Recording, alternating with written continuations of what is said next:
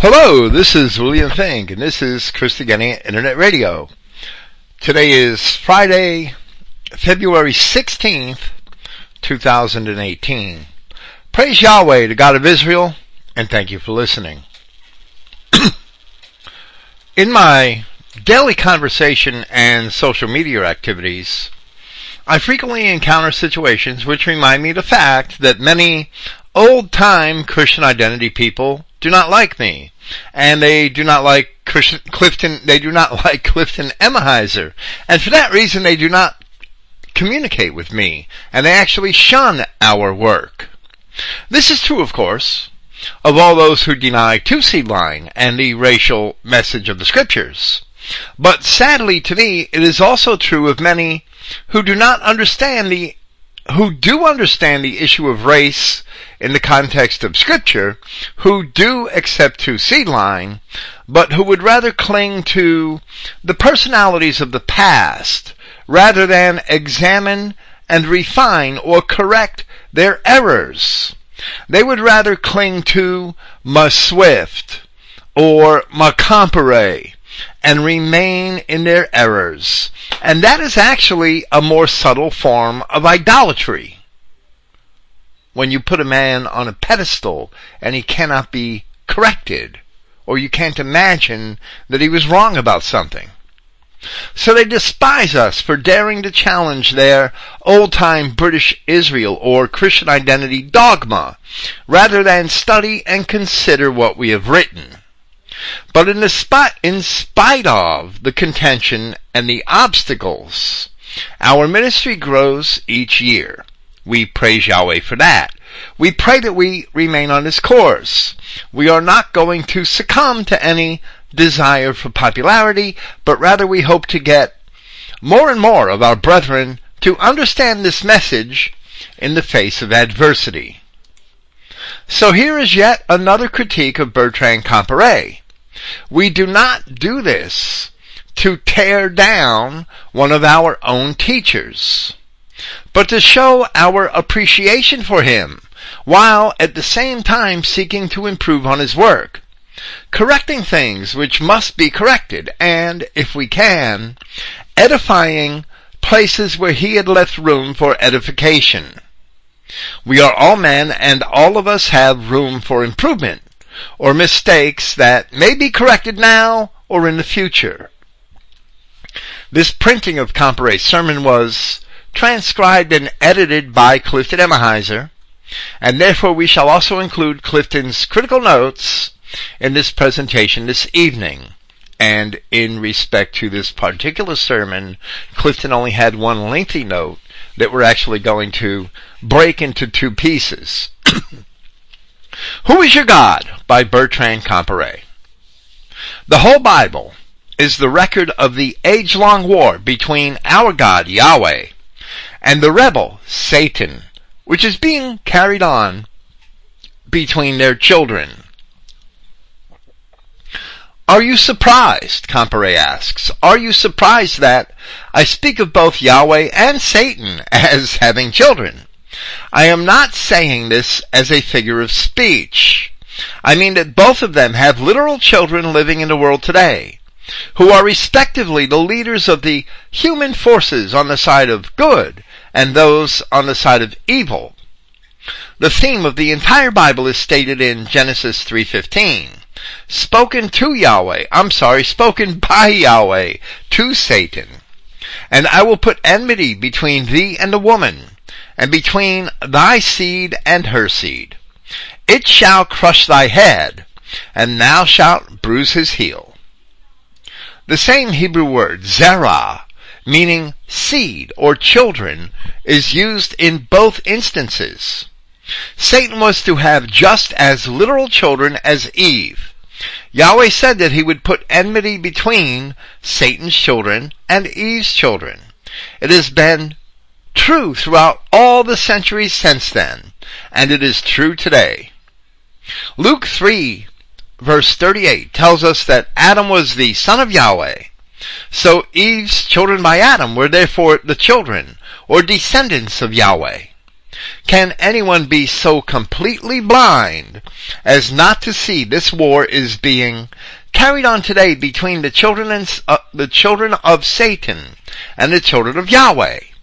All of you are wondering when atomic bombs will be dropped on us by the children of Satan. And of course this was probably the 1960s or perhaps 1970s. And I remember being in Catholic grammar school in the 1960s on Tours Avenue in Jersey City, St. Aidan's School. And every so often we would hear an alarm go off, and we were all told to crawl under our flimsy little wooden desks and stay there for the duration of the alarm, as if that would save us from the inevitable Russian missile attack. It was considered inevitable at that time, of course, by all of the suckers who worship the government as their god. All of this the Comparet has told us is true and good, but there is more to the story than this alone, and it is difficult to summarize in just a few words. But when Comparet makes statements such as this, people get the wrong impression that there are two races at odds with one another, and here's the important portion, that there are two races at odds with one another within the general population of the rest of the world. So they imagine, as Comparet also sometimes did, that there are other neutral races of so-called people here who were created by Yahweh and who were or are somehow good. Nothing is further from the truth. And we have proven in the past, for example, in a July 2014 presentation titled Christian Identity Directions, Doctrines, Dogmas, and Agendas, that Comparet himself was divided on this matter, and so was Wesley Swift. But one cannot understand Genesis from the text of Genesis alone. As Christ had come to utter things which had been kept secret from the foundation of the world, which he himself informs us in Matthew chapter 13. If there are things which had been kept secret from the foundation of the world, or the society, from the time when the book of Genesis, when Moses was inspired by Yahweh to write it, then the book of Genesis cannot possibly be complete. So don't think you could read Genesis and understand Genesis and understand the beginning.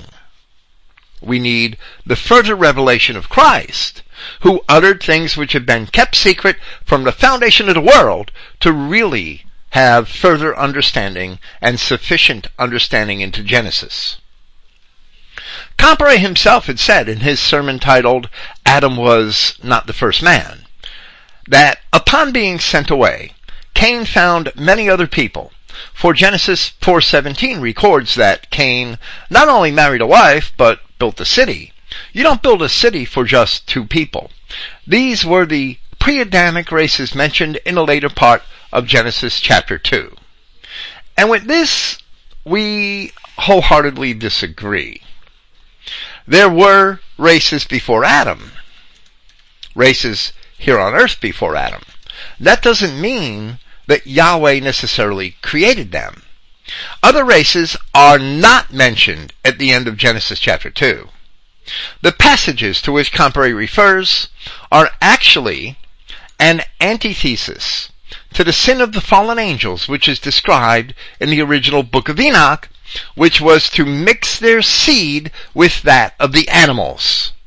If we had the entire Bible, if we had the entire Word of God from antiquity, I should say, then perhaps you would better understand what's going on in Genesis chapter 2. It's an antithesis to the sin of the fallen angels, who did marry animals, in a sense, who did mix their seed with beasts and create giants and monsters, as Enoch tells us.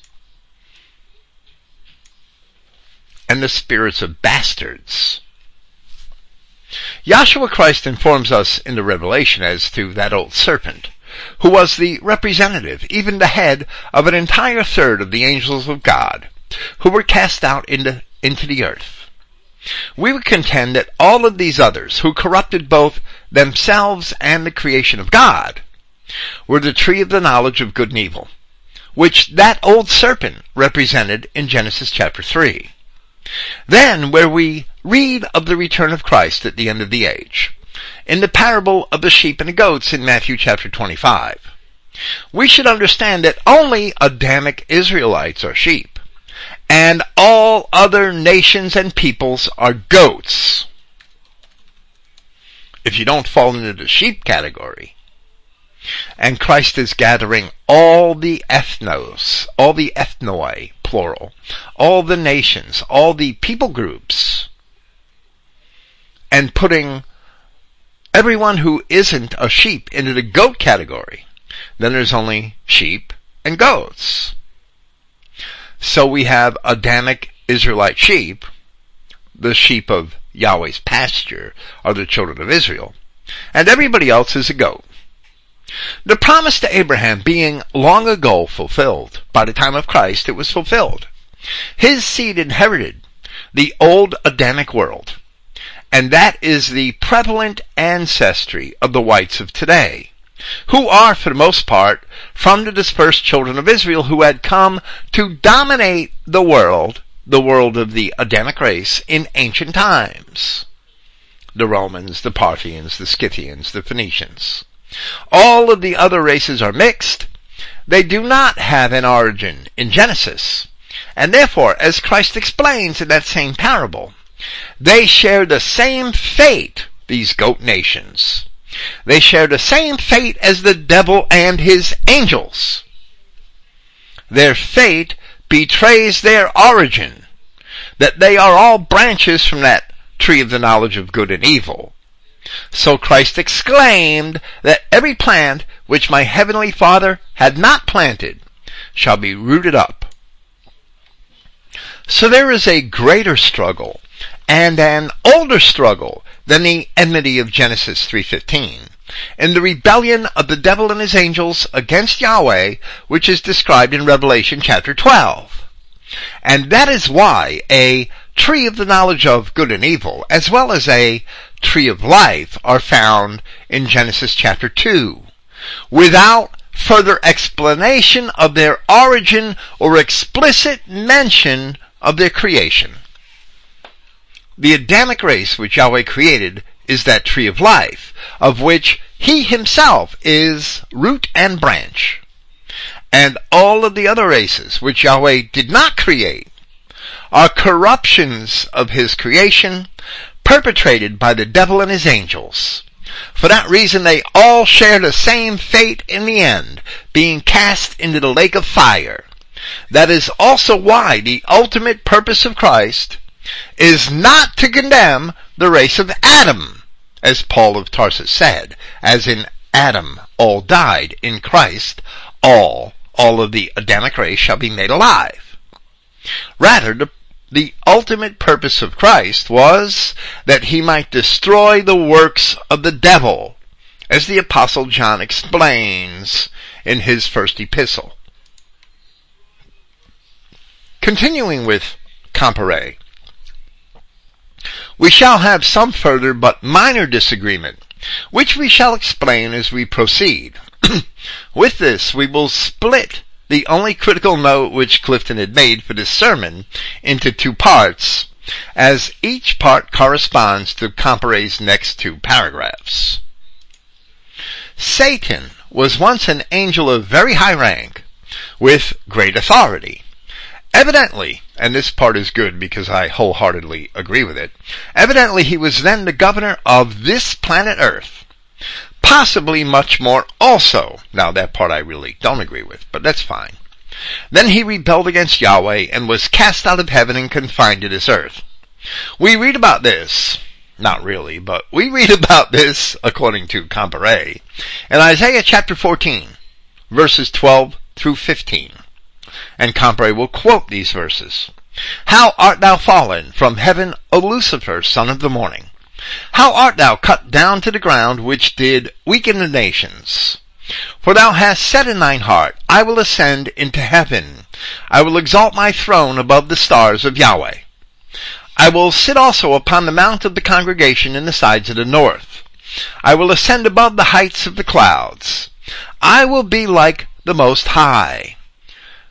Yet thou shalt be brought down to hell, to the sides of the pit.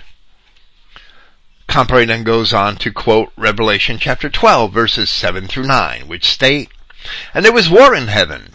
Michael and his angels fought against the dragon, and the dragon fought and his angels, and prevailed not. Neither was their place found any more in heaven. And the great dragon was cast out, that ancient serpent called the devil and Satan, which deceives the whole world. He was cast out into the earth, and his angels were cast out with him. And then we see Luke chapter 10, verse 18. Yahshua says, I beheld Satan as lightning fall from heaven. Now we have half of a critical note by Clifton Emahiser.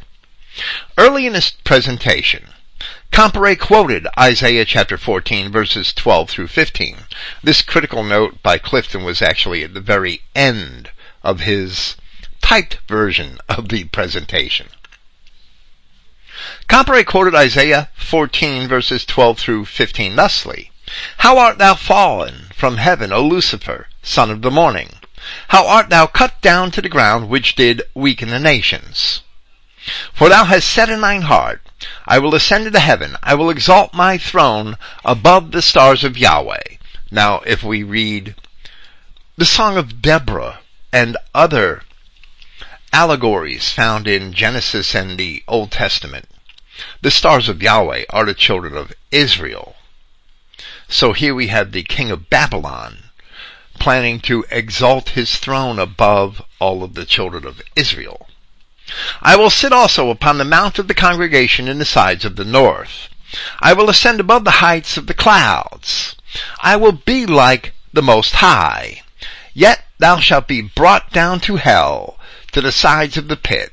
Clifton says, many will contend that this passage is referring instead to the king of to the king of Babylon. I'm babbling Babylon, right? Which is true, however. Here Satan, with his agenda, is compared to the king of Babylon. And this passage is referring to the king of Babylon. And we think Clifton almost got it right. He should have just reversed it. The king of Babylon is being compared to Satan.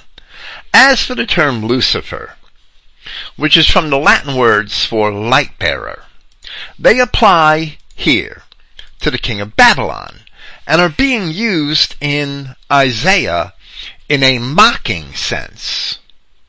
The ancient Hittite and Egyptian kings called themselves by titles such as the sun on earth, believing for themselves to be the true light bearers and lawgivers of their worlds, of their respective empires. Ancient kings also imagined for themselves to be gods and incarnations of gods. Many of them also had in common the symbol of the serpent as the symbol of rulership. That's true in Assyria, it's true among the Hittites, it's true in Egypt. So we can also say it's true in Persia, where it was a griffin, I believe. So we can also see the nature of rebellion against Yahweh in that. The ancient pagan kings had elements of the truth, but they all wanted to exalt themselves to a position which belongs exclusively to Yahweh our God. So we see in many of the ancient pagan religions that the supreme deity was also the sun god. In the New Testament, Christ claims this position for himself as the light come into the world and the bright and morning star. Comparet did well here to note concerning the Satan, the leader of the angels which sinned that are described in Revelation chapter 12, that evidently he was then the governor of this planet Earth. We do not believe that Satan and his angels were cast out of the sky, but that rather the heaven, which they were expelled from, was indeed a pre-Adamic and godly society. However, the passage he cites from Isaiah chapter 14 is a direct address to the king of Babylon, even before the king of Babylon became Lord of the Adamic world, which did not happen for perhaps 120 years after Isaiah wrote. When Isaiah was writing, the king of Nineveh controlled the entire world. The king of Assyria. Nineveh was the capital of Assyria. Comparet quoted only as far as verse 15. Isaiah chapter 14 verse 15. But after that we read from verse 16. They that see thee shall narrowly look upon thee and consider thee, saying, Is this the man that made the earth to tremble, that did shake kingdoms, that made the world as a wilderness, and destroyed the cities thereof, that opened not the house of his prisoners? So we see in Isaiah 14, Yahweh is addressing a man, and not some spirit Satan in heaven, or some ancient fallen angel. Clifton did a little better to acknowledge that this is a comparison to the king of Babylon, but neither is that quite right. Here Yahweh addresses the king of Babylon himself, but it is evident from the language employed that the address to the king of Babylon is a type or a shadow suggesting to us some of the aspects of that original rebellion of the fallen angels. So we can say that this may be a comparison of the king of Babylon to Satan, which is basically what a type is, an allegorical resemblance of one person or event to the representation or nature of another person or event. But we must not fall into the trap that Isaiah chapter 14 is speaking directly to Satan, when it is speaking explicitly to the king of Babylon. And many other kings have fit the same description, both before and after this one. To this we can also compare the lamentation of the prince of Tyre in Ezekiel chapter 28. So continuing with Comparet, he says, however, some of Satan's power seems to have been left to him for a period of time. Yahshua speaks of Satan 3 different times as the prince of this world order in John chapters 12, 14, 16, and in 2 Corinthians chapter 4, verse 4. The apostle Paul also speaks of Satan, saying, The God of this age has blinded the minds of them that believe not. Still rebels, although now earthbound, Satan and his angels wanted men to worship them as gods. Many of the pagan gods of Asia and Africa can clearly be traced to and identified as devils, Satan and his rebel followers. The Bible also refers to this fact in Leviticus chapter 17, in verse 7. And they shall no more offer their sacrifices unto devils, after whom they have gone a-whoring. Deuteronomy chapter 32 verse 17 states, They sacrificed unto devils, not to Yahweh, to gods whom they knew not. Again in 2 Chronicles chapter 11 verse 15, And Jeroboam ordained him priests for the high places, and for the devils, and for the calves which he had made. In the New Testament, Paul warns against this in 1 Corinthians chapter 10, verse 20, saying, But I say that the things which the nations sacrifice, they sacrifice to devils, and not to Yahweh. And I would not that ye have fellowship with devils. Now continuing the critical note by Clifton Emahiser, Clifton says, We must remember Daniel's prophecy that the Babylonian system would pass 7 times over the stump at Daniel chapter 4 verse 16, and Clifton quotes, "Let his heart be changed from a man's, and let a beast's heart be given unto him." That probably happened when Babylonia was overrun with aliens and they all race mixed. "And let 7 times pass over him." A Bible time equals 360 calendar years. Here 7 times represent 2,520 calendar years, which brings us up to our present time.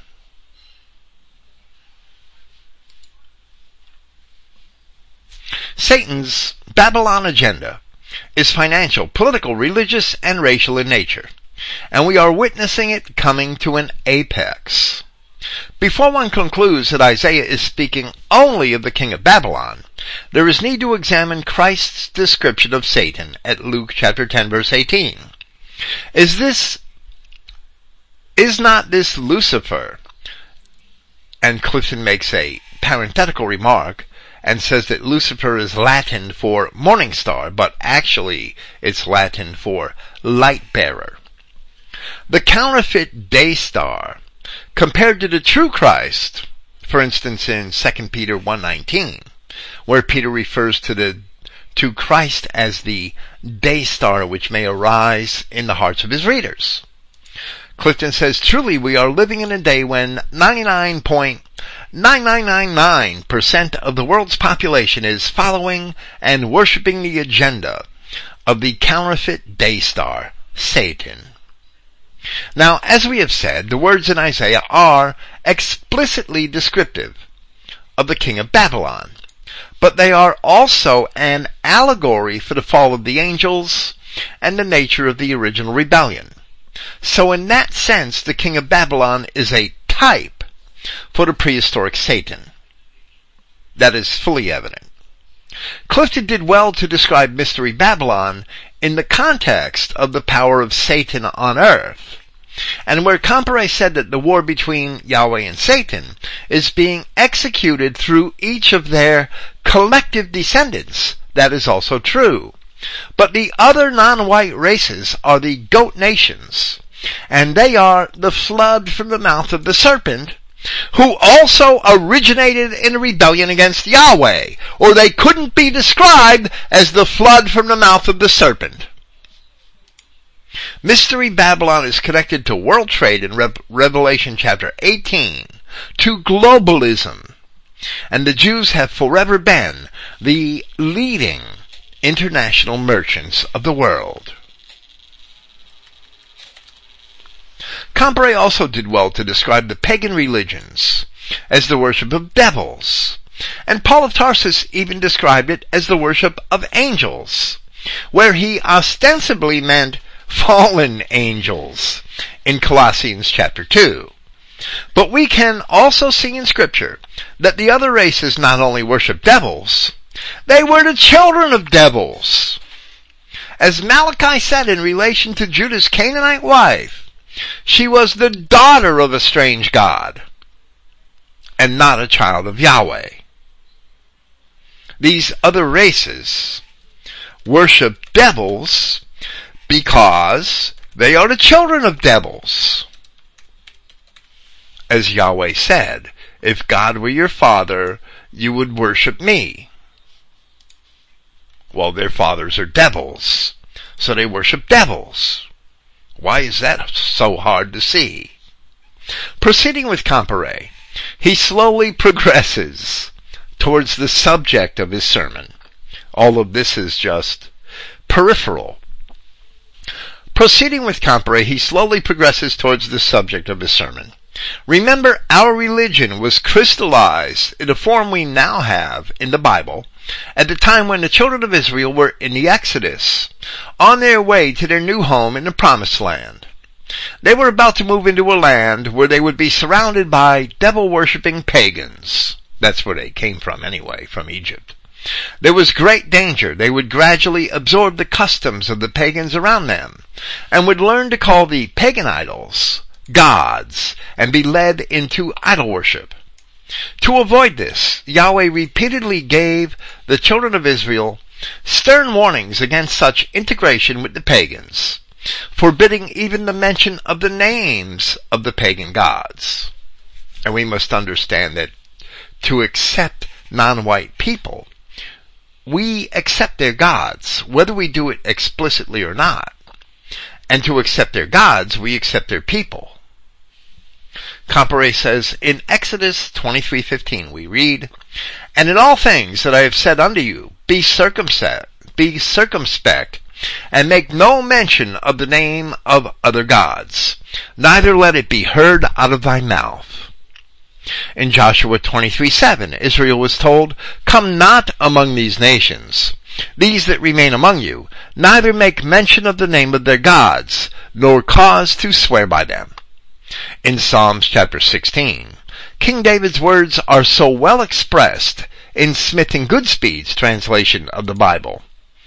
"As to the gods who are in the land, and the lofty ones, I have no pleasure in them.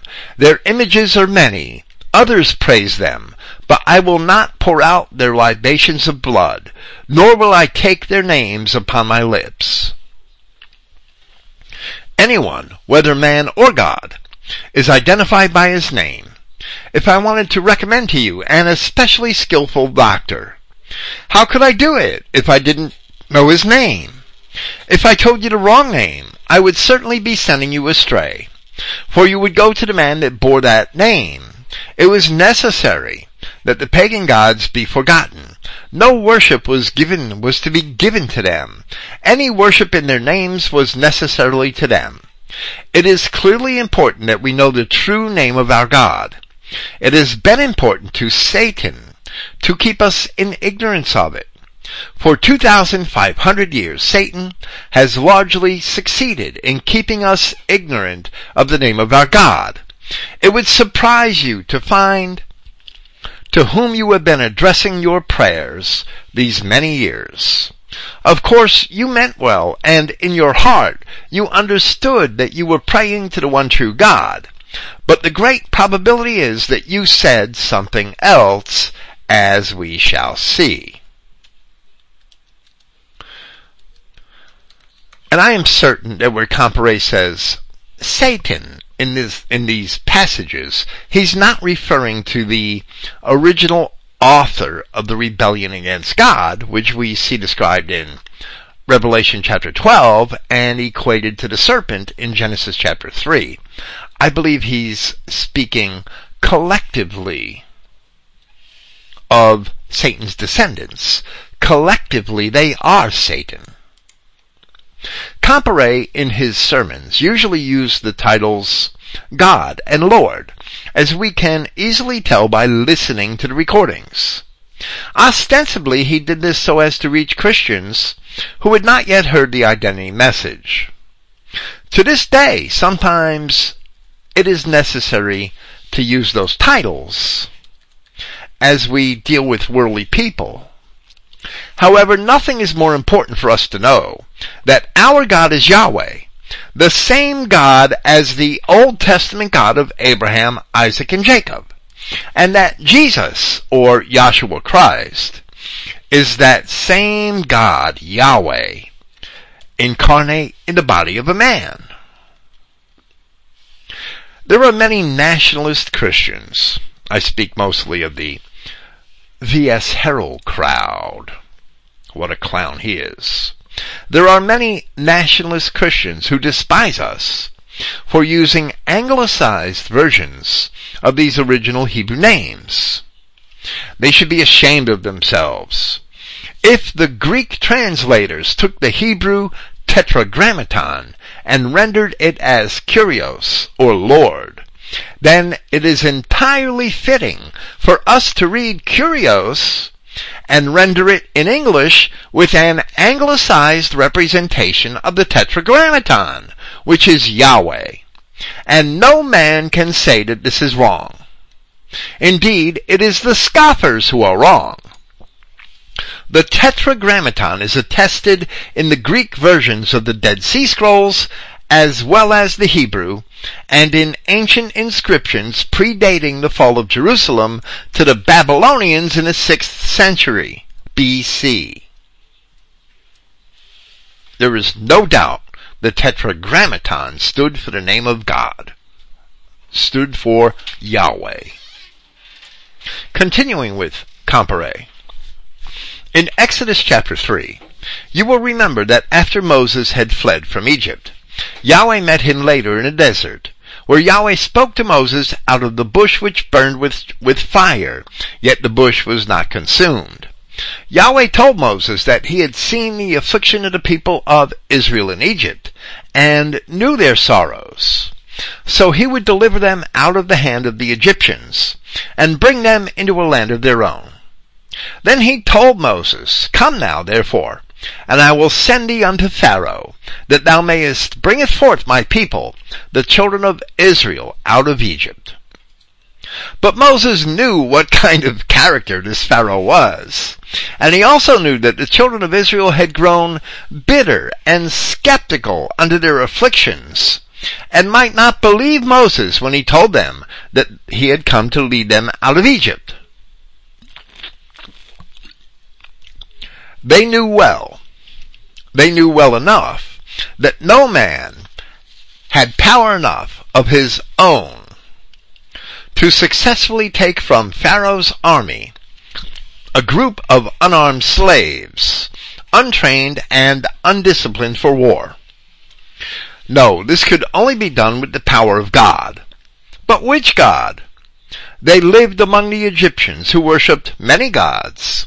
And if it were one of these, would an Egyptian god help them against the Egyptians, who built the temples and furnished his priests?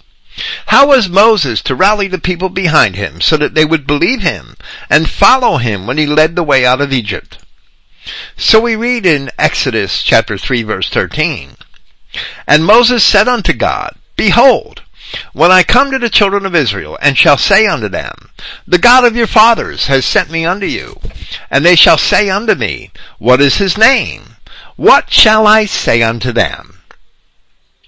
This is a very important question indeed.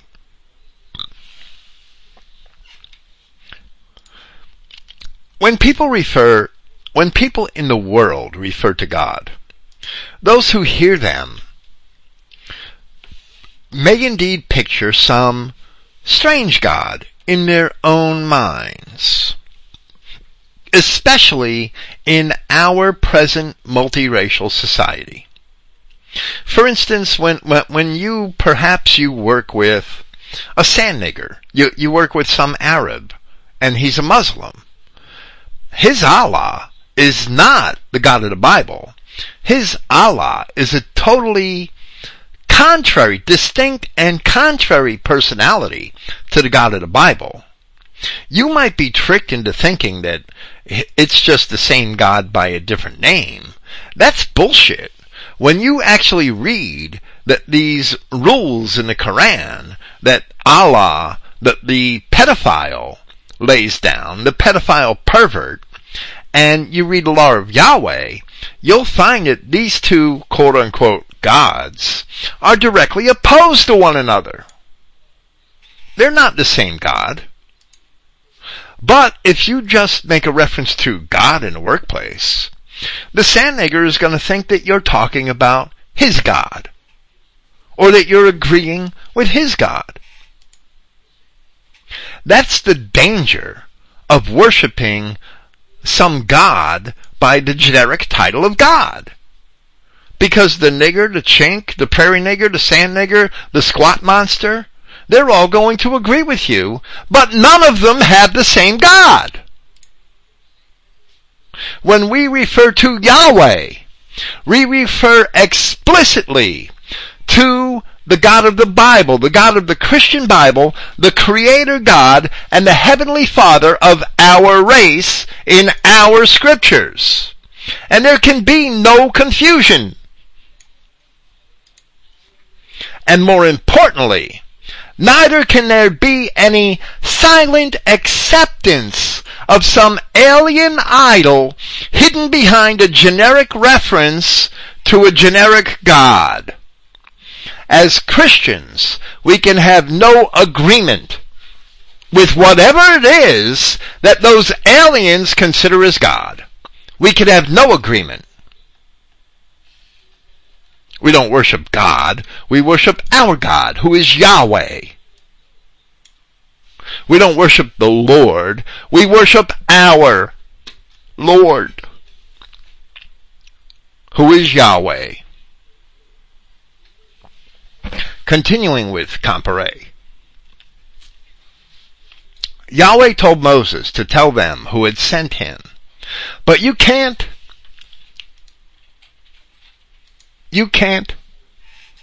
find out who it was in your King James Bible, because the ancient records had been corrupted by the Jewish scribes, and the translators of the King James Bible didn't know it.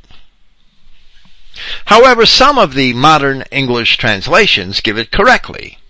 Smith and Goodspeed's American translation and Rotherham's Emphasized Bible are correct. Exodus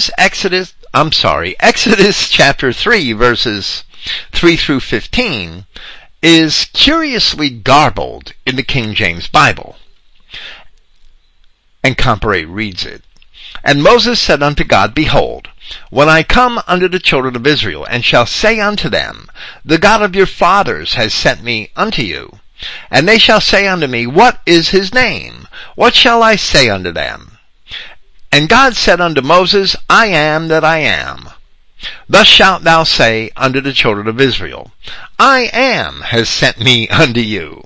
Moreover, God said unto Moses, Thus shalt thou say unto the children of Israel, The God of Isaac and the God of Jacob has sent me unto you. This is my name forever, and this is my memorial unto all generations. And Comparet says, however, this actually concealed the name of Yahweh. And actually, let me say that the Tetragrammaton does appear in the Hebrew manuscripts. But the King James translators followed the teachings of the Jews, who claim that it is unlawful to use the name. Of course, the name is anathema to the Jews. But the name of Yahweh our God should never be anathema to Christians. Yahweh is the God of white Europeans, and he is the eternal enemy of the Jews. Continuing again with Comparet, he says, now let's read it correctly, translated in Rotherham's translation. And Comparet quotes the same passage from Rotherham. And Moses said unto God, Lo, as surely as I go into the sons of Israel, and say unto them, The God of your fathers has sent me unto you, so surely will they say unto me, What is his name? What shall I say unto them? And God said unto Moses, I will become whatever I please. And he said, Thus shalt thou say unto the sons of Israel, Yahweh, the God of your fathers, God of Abraham, God of Isaac, and God of Jacob, has sent me unto you. This is my name to times age abiding, and this is my memorial to generation after generation. Here the name of Yahweh is given for the first time. Note how correct translation clears this up. The meaningless I am what I am becomes I will become whatever I please, which is literally I will become what I will become. I will become the Redeemer of my people and the Savior of all who come to me as such. I will become the Lamb of God on the cross of Calvary and the King of Kings when I come again.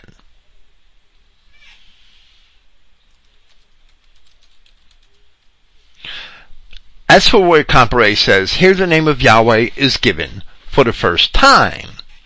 That is true. It's the first time it's given to the Hebrews. It wasn't given to Abraham, Isaac, and Jacob. That doesn't necessarily preclude the idea that the name existed and was known to people in history before that time. But Abraham's entire family had turned to paganism. That's very clear in the book of Joshua, where it's explicitly stated. So Abraham, Isaac, and Jacob were not aware of the name of Yahweh, and it was given to Moses for the first time in the history of the Hebrews. Moses went and used it when he wrote the earlier Genesis accounts. He didn't use it in the first creation scroll in Genesis chapter 1 verse 1 through Genesis chapter 2 verse 3, but he used it in the subsequent scrolls, which are all confounded by critics of the original manuscripts, of the original texts, and that confounding is just Jewish confusion, because there should be no confusion at all. I can't wait to do a Genesis commentary in a couple of years, Yahweh willing. Comparet is making examples here of some of the things which Yahweh would become: the Redeemer of my people, the Savior of all who come to me as such, of course of all his people who come to me as such. I will become the Lamb of God on the cross of Calvary and the King of Kings when I come again. Others include the pillar of smoke, the pillar of fire, the rock in the desert, that was Christ, that was Yahweh, and Yahshua Christ himself. So Comparet continues. The personal name of God, Yahweh, is revealed for the first time. I would qualify that by saying for the first time to the Hebrew patriarchs. For in Genesis chapter 6, verses 2 and 3, Exodus chapter 6, verses 2 and 3. Correctly translated by Rotherham we read, And God spoke unto Moses and said unto him, I am Yahweh.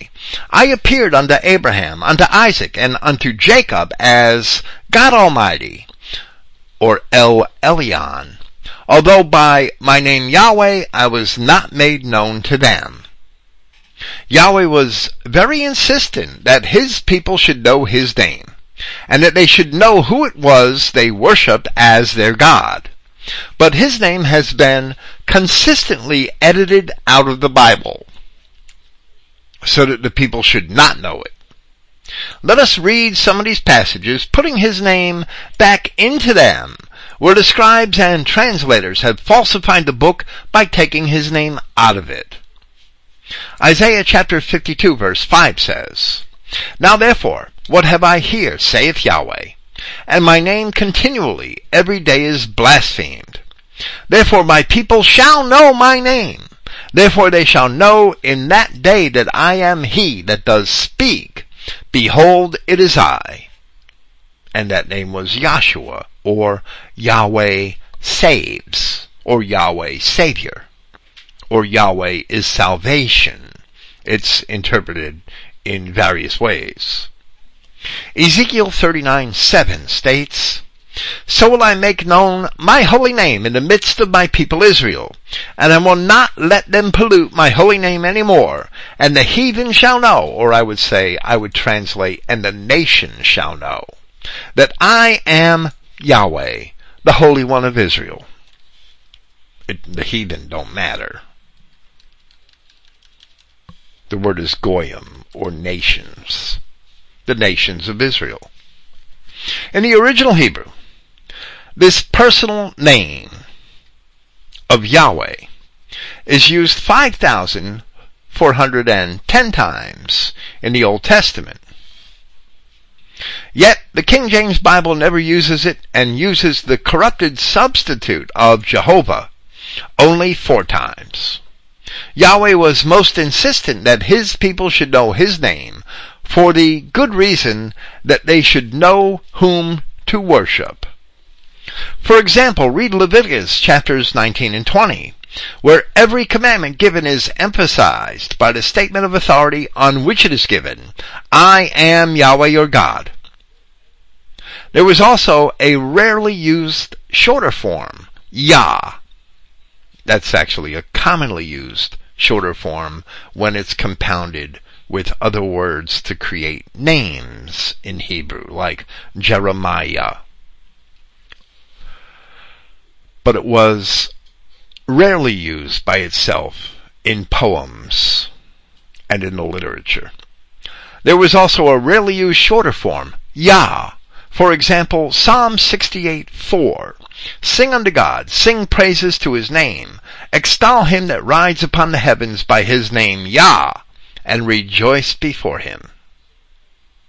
And there the King James Version has Yah with a J, J-A-H. We would also assert that Yahweh as a name is also a title, as every Hebrew name is really a title with a meaning of its own. The ever-existing one, the ever-living one, however you want to interpret Yahweh, within those limits, within the confines of its basic meaning. Yet Yahweh was indeed a title used by God himself as his own personal name. So we can't write simply the ever-existing one. When we write Jeremiah, I think, I forget exactly what that means. Maybe it means he who hears Yahweh or something like that. When we write Jeremiah in English, we don't translate it. And he who hears Yahweh left Jerusalem and went to Bethel. That makes no sense at all. We write Jeremiah because it's a name. So when we write Yahweh in English, we shouldn't write the ever-living one. We should write Yahweh. Yahweh was indeed a title used by God himself as his own personal name.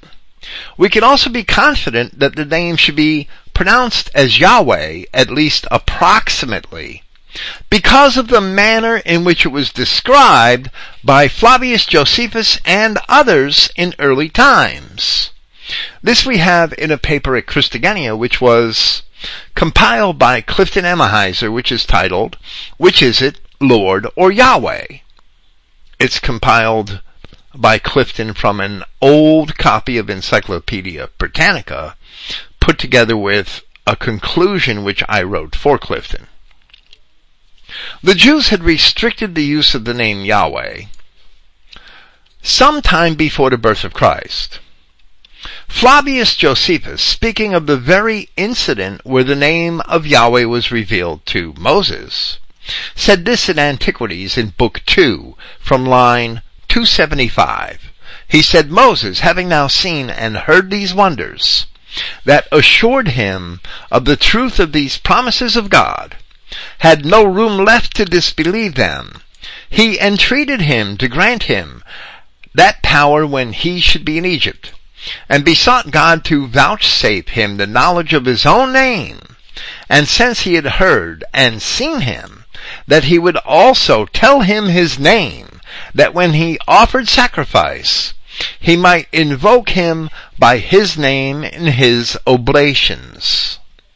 Whereupon God declared to him his holy name, which had never been revealed to men before, as Josephus interprets it, which is fine, concerning which it is not lawful for me to say any more. That's the words of Flavius Josephus. And in Wars of the Judeans, in Book 5, Josephus explains, writing in Greek, that the name Yahweh is spelled with 4 vowels, which would mean 4 Greek vowels, since he's writing in Greek, and he says that in Greek. But it's also actually spelled with 4 Hebrew letters that are consonant vowels. One of them repeated twice, so 3 different ones. Yod, He, Thou, or Vav, He. The Y, the H, the V, and the H is how that's usually deciphered into English letters or Latin letters. And that's 4 vowels. It could be 4 vowels in Hebrew because they are consonant vowels. Sometimes they function as vowels. But it's definitely 4 vowels in Greek. And that would have to be something very close to Yahweh. Or the Latin Yahweh.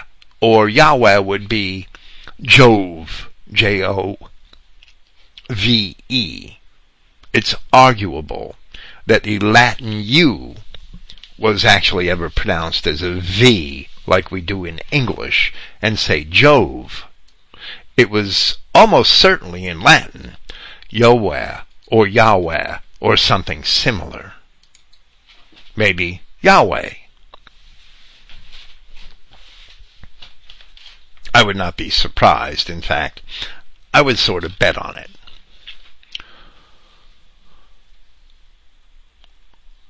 The banning of the name of Yahweh that Josephus mentions in Antiquities, Book 2, the prohibition of its use. Evidently, this may have happened sometime around the same time when Judea also became a multiracial political entity, so that inclusiveness and diversity would not be offended. But the scribes of the Dead Sea Scrolls, who abhorred the administration of the authorities in Jerusalem, they continued to use the Tetragrammaton even in their Greek manuscripts. There are Greek manuscripts which we should consider being a copy of the Septuagint among the Dead Sea Scrolls, but where you would expect to read the word kurios in the Septuagint, you see the Tetragrammaton in the Paleo-Hebrew letters right in the Greek text of the Dead Sea Scrolls. They're writing in Greek, and they came to Yahweh, and they wrote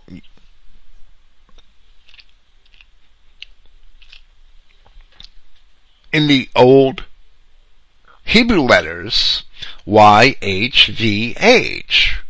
And it looks weird seeing that in a Greek manuscript, but there it is. There are only a few fragments of that, but it's very clear what those fragments are.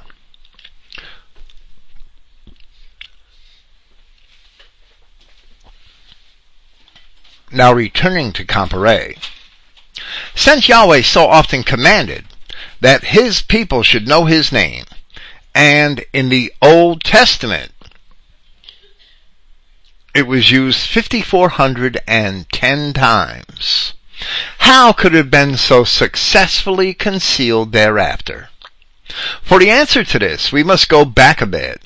Genesis 3:15 gives the theme of the entire Bible. For there Yahweh says to Satan, I will put enmity between thee and a woman, and between thy seed and her seed. Satan's children, and I do mean real living people, not a mere figure of speech, have been fighting against Yahweh's people from that day to this. We have seen they have often tried to exterminate us by direct violence, and have always failed because Yahweh has come to our rescue.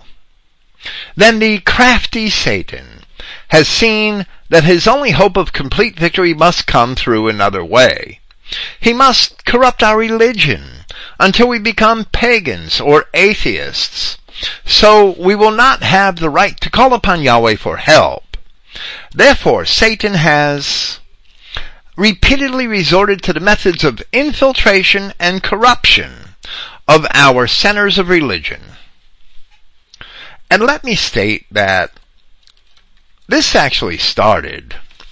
A lot of people think that this corruption of the Christian religion is relatively recent. It's not recent at all. It was very incremental and very slow. It took a long time. But converso Jews started to poison Christianity with Jewish religion at least as early as the 12th century AD in Europe, but this really goes back to the 2nd century AD in Alexandria. And I've made recent comparisons in some of my other work of the Christian religion of Alexandria to the Christian writings of Justin Martyr or Tertullian, and they differ drastically, even though, as I've recently shown from the Codex Alexandrinus, there is a book of odes from the 5th century, at least, in that manuscript, which definitely reflects Christian identity teachings. Tertullian and Justin Martyr taught that there was a race of devils among us, just as Jude and Peter and Paul and Yahshua Christ in the gospel teach, that these were a race of devils that came from Satan and the fallen angels. We see that in the writings of Tertullian and Justin Martyr. We have that text and the citations posted at Christogenea, where Origen and Clement of Alexandria and the other writers that came out of the Alexandrian school of Christianity did not teach that. They taught that anybody could be a devil by their behavior. Now, any one of us disobedient to Yahweh at any particular time, even Peter in the gospel, could be acting as a Satan and therefore labeled with the adjective Satan. But that doesn't make us that type of genetic Satan that the apostles and some of the other early Christian writers certainly described, who cannot be converted to Christ, who are not candidates for Christianity. So we see the corruption of Christianity in the early church fathers, elements of it. However, with the converso Jews of the medieval period, we have Jews writing some of the most prominent Bible commentaries of the Middle Ages. And as I've shown in my work on Martin Luther himself followed them and was seriously affected by them, as were many of the other reformers. Continuing with Comparet. Remember, when the kingdom was divided and Jeroboam set up the independent kingdom of Israel among the 10 northern tribes, the nation quickly fell into pagan idolatry.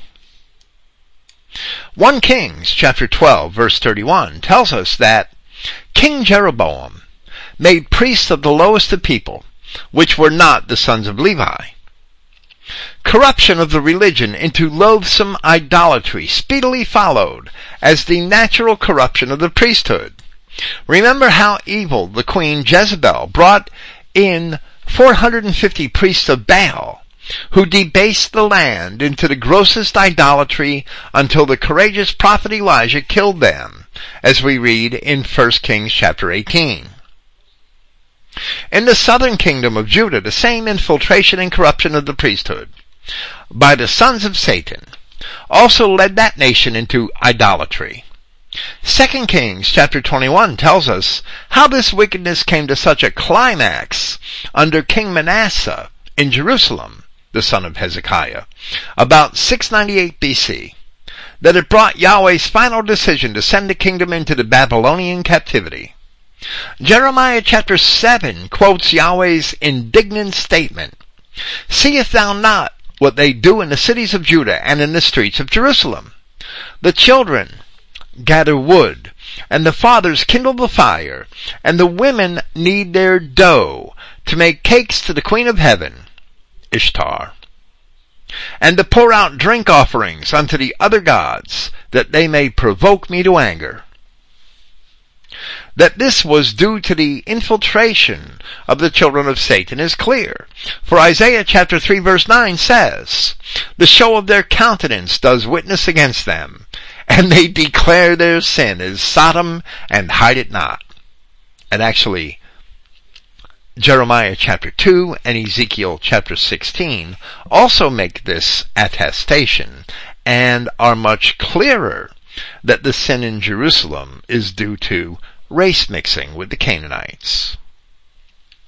All of the ancient monuments which picture Israelites, according to Comparet, show a people with straight noses, a typical Anglo-Saxon face, and we would agree.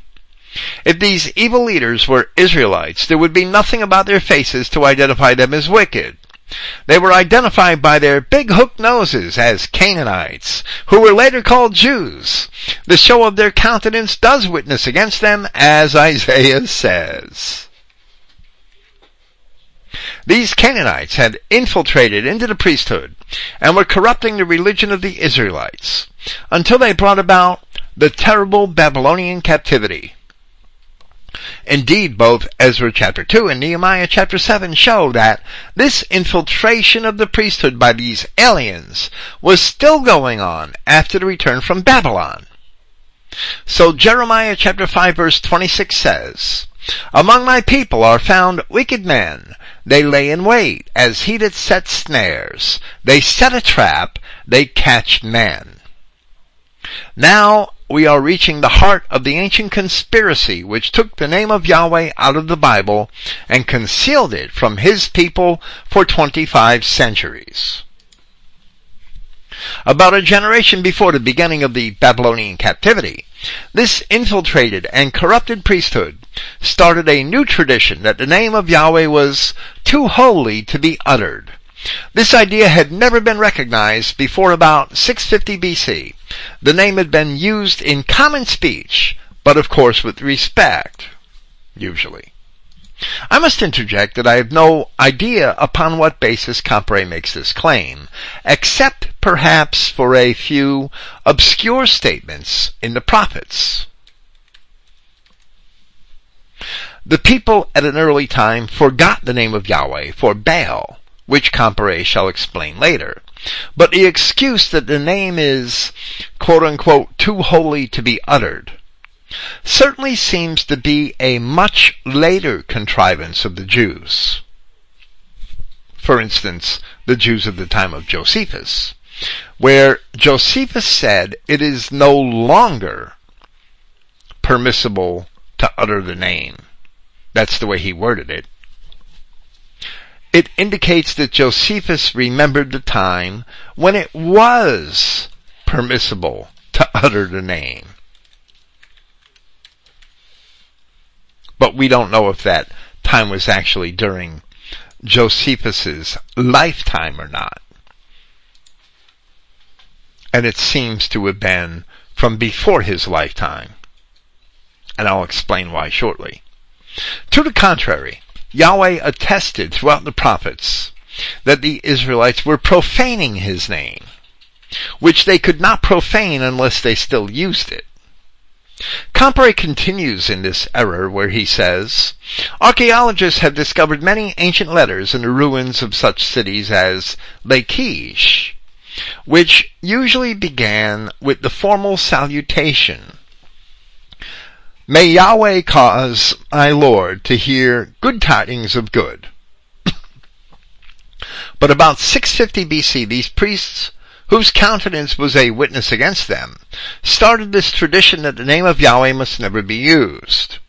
In fact, they carried it to such an extreme that the Talmud commands that no one but the high priest can ever speak it, and he only in a whisper once a year. And let me say that this actually does come from Flavius Josephus, who makes this same statement. But Josephus was not 650 BC. Josephus was about 90 AD when he was writing that. That only the high priest could make this utterance of the name Yahweh once a year. Comparet says, but the Old Testament scriptures contain the name 5,410 times. What could they do about this? If they made complete forgeries of the new manuscripts as they were written, there were always enough old manuscripts in existence to prove that the new ones had been altered. So they instructed the people that wherever they found the word Yahweh in the scriptures, they must not pronounce it as Yahweh. Whom should they say in its place, and why? And let me say that the Lachish ostraca are from the period between the siege of Jerusalem under Hezekiah and its final fall, 115 or so years later. And the name Yahweh is represented down through the literature of the Temple of Zerubbabel and the books of Ezra, Nehemiah, Zechariah, Haggai, and Malachi. Again, it seems not to have been forbidden until at least the 2nd century BC. So I would question Comparet on this statement. Returning to Comparet, Satan had already caused the pagans of all Western Asia to worship him under the name of Lord. Usually this was the Hebrew word Baal, meaning master or lord, and we see Bel in the Celtic Isles was worshipped. And make no mistake about it, the Bel of the Celts is the Baal of the Hebrews, because those Celts were Phoenician Israelites. You know how many times in the Bible you find references to the pagan worship of Baal. If the hook-nosed priests had told the people to say Baal whenever they read Yahweh, the fraud would have been too transparent. The people would have realized they were being led into idolatry and devil worship. They would not have accepted it. But the Hebrew has another word for master or lord. Comparet transcribes it as Adon, I guess. I would say Adon. And derived from it is Adonai, meaning my Lord. The corrupt priests could not have misled the people into saying Baal where they read Yahweh. But they accomplished the same result when they told the people that the name of God was so sacred that it must never be uttered, and instead the people should say, my Lord, or Adonai. The people did not notice that this was really just another way of saying Baal, so this custom was adopted. Now, Comparet is operating under an assumption here in the difference between Adon and Baal, as while they both mean Lord, there's no doubt, he cannot establish his claims with actual historical evidence. Nevertheless, the word Adon is with all certainty the origin of both Adonis, the Greek word, and Odin, the Germanic word. But Adon was also used in a positive sense, such as in the 110th Psalm, where David is represented as having said, the Lord said unto my Lord, sit at my right hand until I make thine enemies thy footstool. There it should be, Yahweh said unto my Lord, which is the term Adon, a form of which is Adonai. Yahweh said unto my Adonai, or Yahweh said unto Adonai, my Lord. The fourth son of David was named Adonijah, or Adoniah, which means, my Lord is Yahweh. Continuing with Comparet, and I think that's in 1 Samuel in the early chapters. Continuing with Comparet, the ancient Hebrew language was written in a different alphabet than that which we know today. The old Hebrew alphabet is often called Phoenician, and that is true, because they were the same people. Upon the return from Babylon, they brought with them a new form of writing, using the same letters which are used today to write the Hebrew language. This second form of Hebrew was written, like some of the present-day shorthand systems, using only the consonant letters. Thus, for Los Angeles, you would only write LSNGLS, and these consonant letters were written on the line from right to left. Eventually, they had to develop vowel letters also, and Comparet is way off on this. He just is. Because consonants alone sometimes cause difficulty. For example, if you write only BT, do you mean bat, bet, beat, bit, boat, or butt? There was no room to insert the vowel letters on the line, so when the use of vowels began, they were written beneath the line. This was a handy device for the new tradition that you should never say Yahweh, but always substitute for it Adonai. The name Yahweh was written using the Hebrew letters which correspond to our English letters, YHWH or YHVH. The corrupt Canaanite Jew priests caused the vowel letters of the word Adonai to be written under the line wherever Yahweh was written on the line, not to produce an altered form of Yahweh, but a reminder to whoever read the manuscript aloud to say Adonai instead of Yahweh. Now, Comparet's explanation here seems rather confounded, and I'm being kind of nice. First, while it is unclear as to exactly when the square Hebrew alphabet was developed and replaced the original, apparently it was borrowed from Aramaic writers and existed before the 2nd century BC. Both alphabets appear among the Dead Sea Scrolls. But the original Hebrew characters did not have vowels as we know them, excepting the Aleph and the 3 other consonant vowels, which are He, Vav, and Yod. These are the 3 letters which make the Tetragrammaton. He, Vav, and Yod. Yod, He, Vav, He. Or Yod, He, Wal, He, if the Vav is interpreted as a U or a W instead of as a V. Contrary to what Comparet said here, the earlier Masoretes did not develop vowels.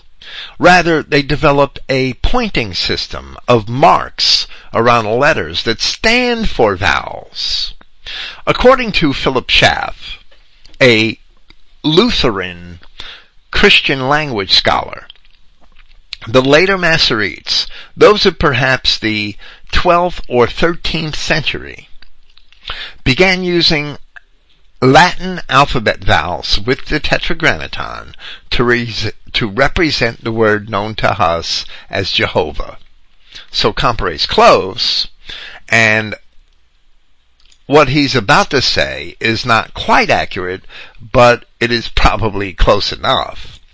It was well known up into the Middle Ages that where the letters Yahweh were written on the line and the vowel letters of Adonai were written beneath them.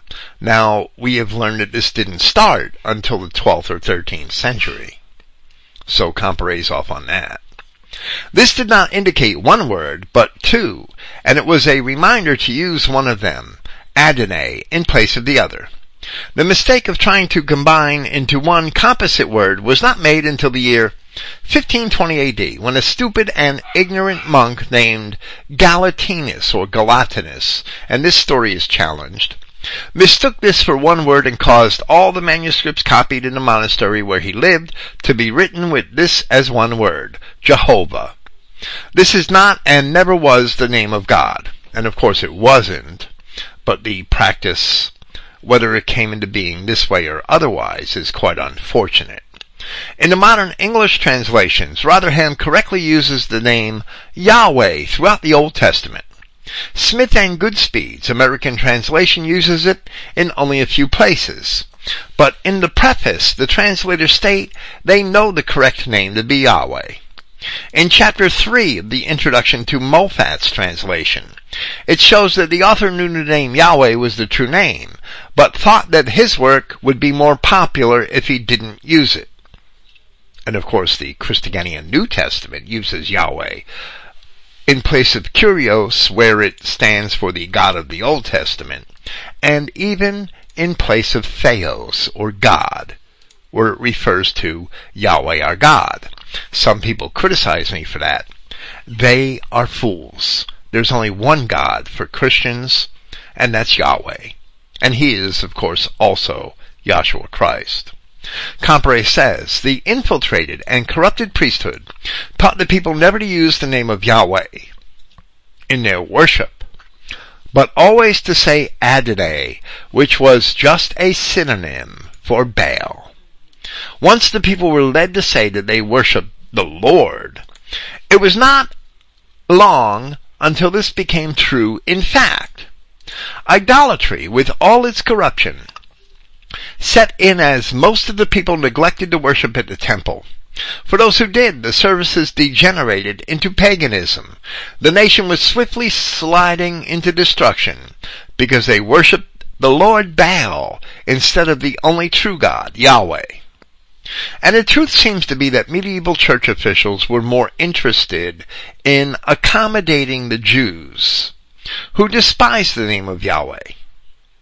When the generic titles God and Lord are employed, the world is safe for ecumenism. Continuing with Comparet. Haven't you sometimes been puzzled by those many verses in which Yahweh says he will not allow the people to blaspheme his name? For example, Isaiah 52:5, where he says, "My name continually every day is blasphemed." In Ezekiel 39:7, he says, "I will not let them pollute my holy name anymore." What name was he talking about? The fact is that the people were being taught to say that they worshiped the Lord, Adonai, which was only a synonym for Baal. Thus in Jeremiah 23, verses 26 and 27, Yahweh says, "How long shall this be in the heart of the prophets that prophesy lies? Yeah, they are prophets of the deceit of their own heart, which think to cause my people to forget my name by their dreams, which they tell every man to his neighbor, as their fathers have forgotten my name for Baal." When the people said that Adonai was God, this was practically the same as if they had said that Baal was God. Thus the name of Yahweh was blasphemed by the people, as he said. And, on the other hand, for that reason, because Yahweh's name was blasphemed, Yahweh, through his permissive will, allowed it to be removed from their lips. He removed it from their lips. But now we have it back. It's time to take it back and to appeal to Yahweh our God in repentance. Comparet says, in the early translations, this change by the scribes was followed.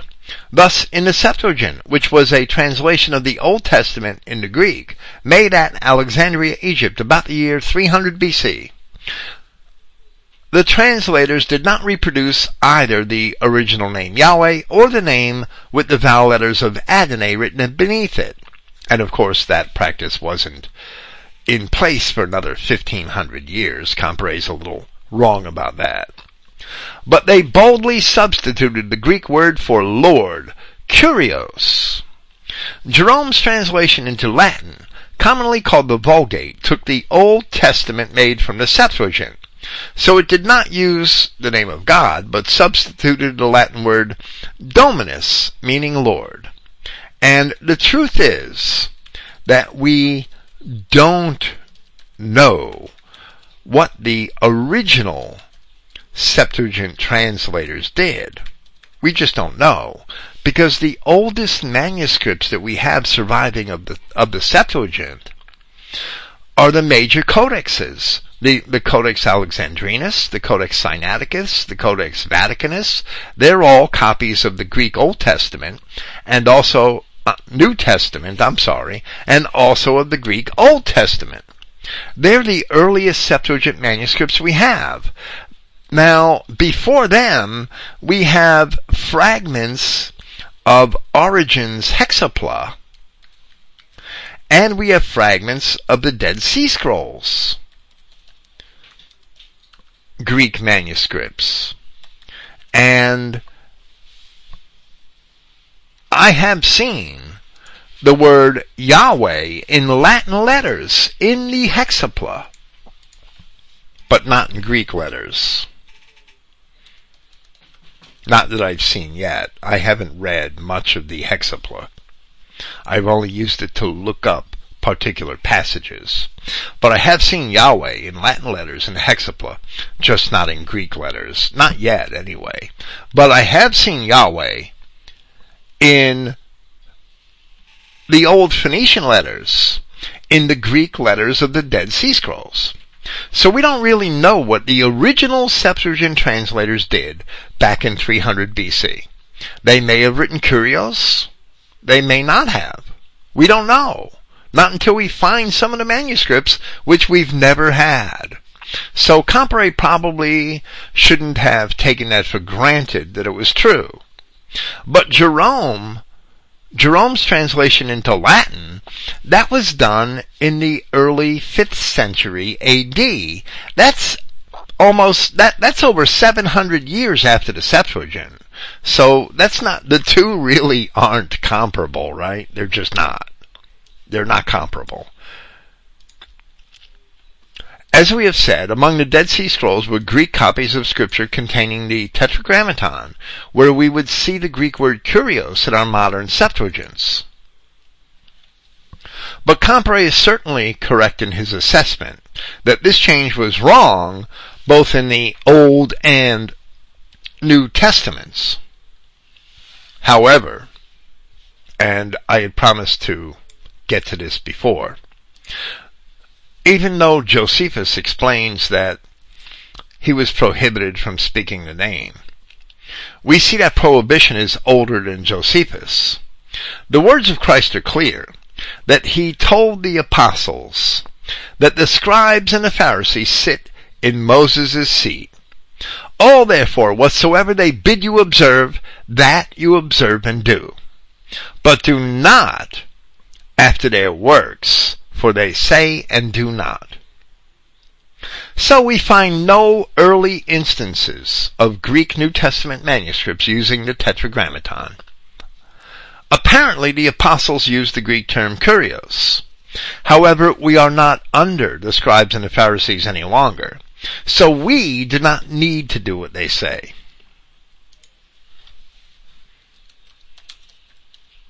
Again, continuing with Comparet. However, in fact, Jeremiah denounced it so hotly, the practice of changing Yahweh's name. Jeremiah denounced it so hotly, I think the translators garbled it deliberately. In the King James Bible, read Jeremiah chapter 8, verse 8, and he quotes it. How can you say, we are wise and the law of Yahweh is with us? Lo, certainly in vain made he it. The pen of the scribes is in vain. And that reading in Jeremiah actually implies that Yahweh had purposely corrupted the scriptures, which of course would be blasphemy. Comparet says, as thus mistranslated, this is the silliest thing ever put into print. If it means anything at all, it must mean that Yahweh made his laws in vain. Poor weak Yahweh just couldn't make it stick. You know Yahweh didn't inspire anything so silly. Correctly translated from the Hebrew, it reads thus, Jeremiah 8:8. How can you say we are wise and the law of Yahweh is with us, when lo, the lying pen of the scribes has turned it into a lie? You will find this correct translation in Rotherham, Moffat, Smith and Goodspeed, Young's literal translation, and even in the Septuagint. And yes, it is in the Septuagint. It is correct.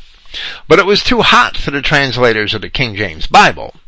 Truly, as Isaiah 43:27 says, thine interpreters had transgressed against me. If you are still wondering what difference does it make, the difference is that Satan was defined by the pagans as the Lord. In Hebrew, usually the word Baal. Now think it over. When you repeat the words of the 23rd Psalm, do you really say, Baal is my shepherd and I shall not want? Or the 27th Psalm, Baal is my light and my salvation? Yet this is what the lying pen of the scribes has caused you to do. Yes, Yahweh has been patient with you because he can read your most secret thoughts and he knows your intentions are good. You didn't know the Bible. You have in your library had been tampered with by these hook-nosed priests of Satan. Yahweh knows that you really believe in and worship Him, even when you are making the mistake of using the word Lord, the English equivalent of Baal. We are getting very close to the end of this age, in which no such mistakes can be made, or can be tolerated. Only the willfully blind can fail to see the signs of the times. Crises are developing, both internationally and within the nations. A situation which is plainly leading up to such catastrophes that, as our Redeemer said in Matthew chapter 24 and Mark chapter 13, except those days should be shortened, there shall not be any flesh saved. We have already reached the time when we should make every effort to live according to the will of Yahweh. There are scriptures which surely speak expressly to our own time on this subject. Consider Hosea chapter 2 verse 16. And it shall be at that day, saith Yahweh, that thou shalt call me Ishi, which means my husband, and shalt no more call me Baal, which is my Lord. Sooner or later we must face the fact that we've been using the name or title of a pagan god which is really Satan. This must be cleansed that we may worship Yahweh in His own true name. This is what He is speaking of in Ezekiel chapter 39 verse 7, where He says, So will I make my holy name known in the midst of my people Israel, and I will not let them pollute my holy name any more, because He had taken it out of our mouths.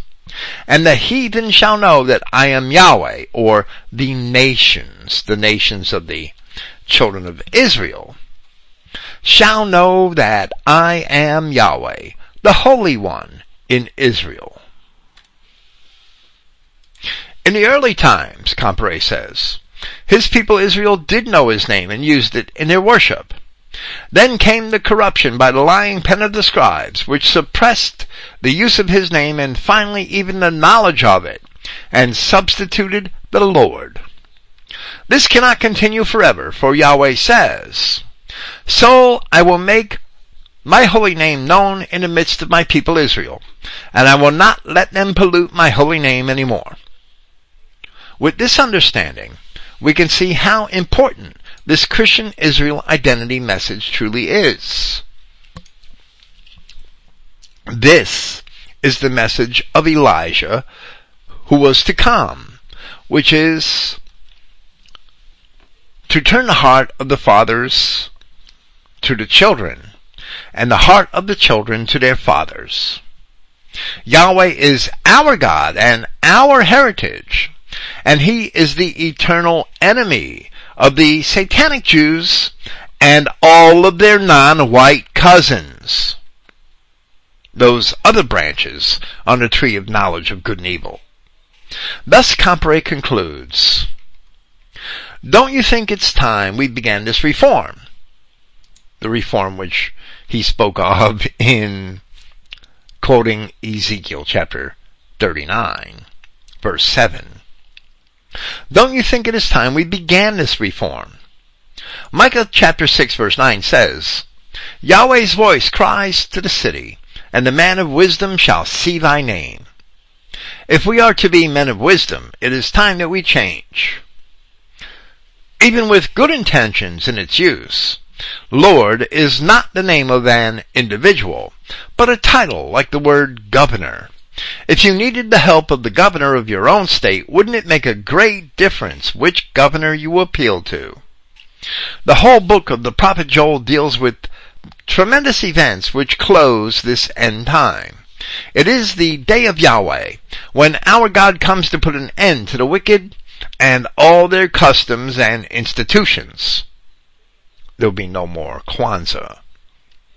We know from the writings of the other prophets who deal with this, the next world war is the beginning of this final conflict between good and evil, between Yahweh and Satan.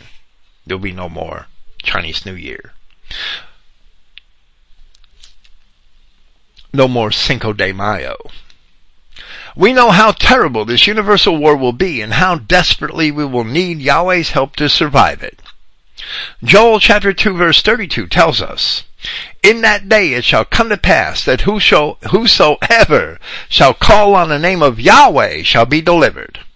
Hadn't you better start forming new habits of speech, learning to know and use the correct name of God? You don't want to find yourself under the terrible strain and excitement of those days, saying, "Baal, help me." Yahweh has told us what His name is, and no translation into another language can change that. In this end of the age, there is no longer time to have any doubt as to who your God is. We still face the question put by Elijah to the people of Israel. How long hold you between two opinions? If Yahweh be God, follow Him. But if Baal, follow him. Or as Joshua told the people, choose you this day whom you will serve. But for me and my house, we will serve Yahweh. Comparet concludes, let us also boldly say, as for me and my house, we will serve Yahweh. For his conclusions and his conviction, we can love Bertrand Comparet, while at the same time, we must refine and correct his message and any errors which he may have made. As for his eschatology, we may have also thought in his day that the last great war was imminent. But now we believe that it was already being fought.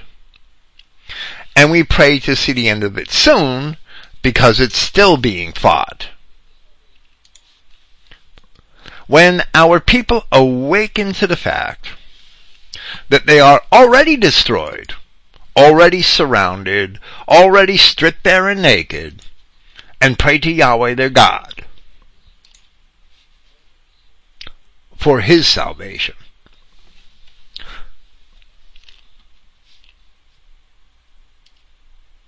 praise Yahweh, the God of Israel, the eternal enemy of the Jews. And thank you for listening.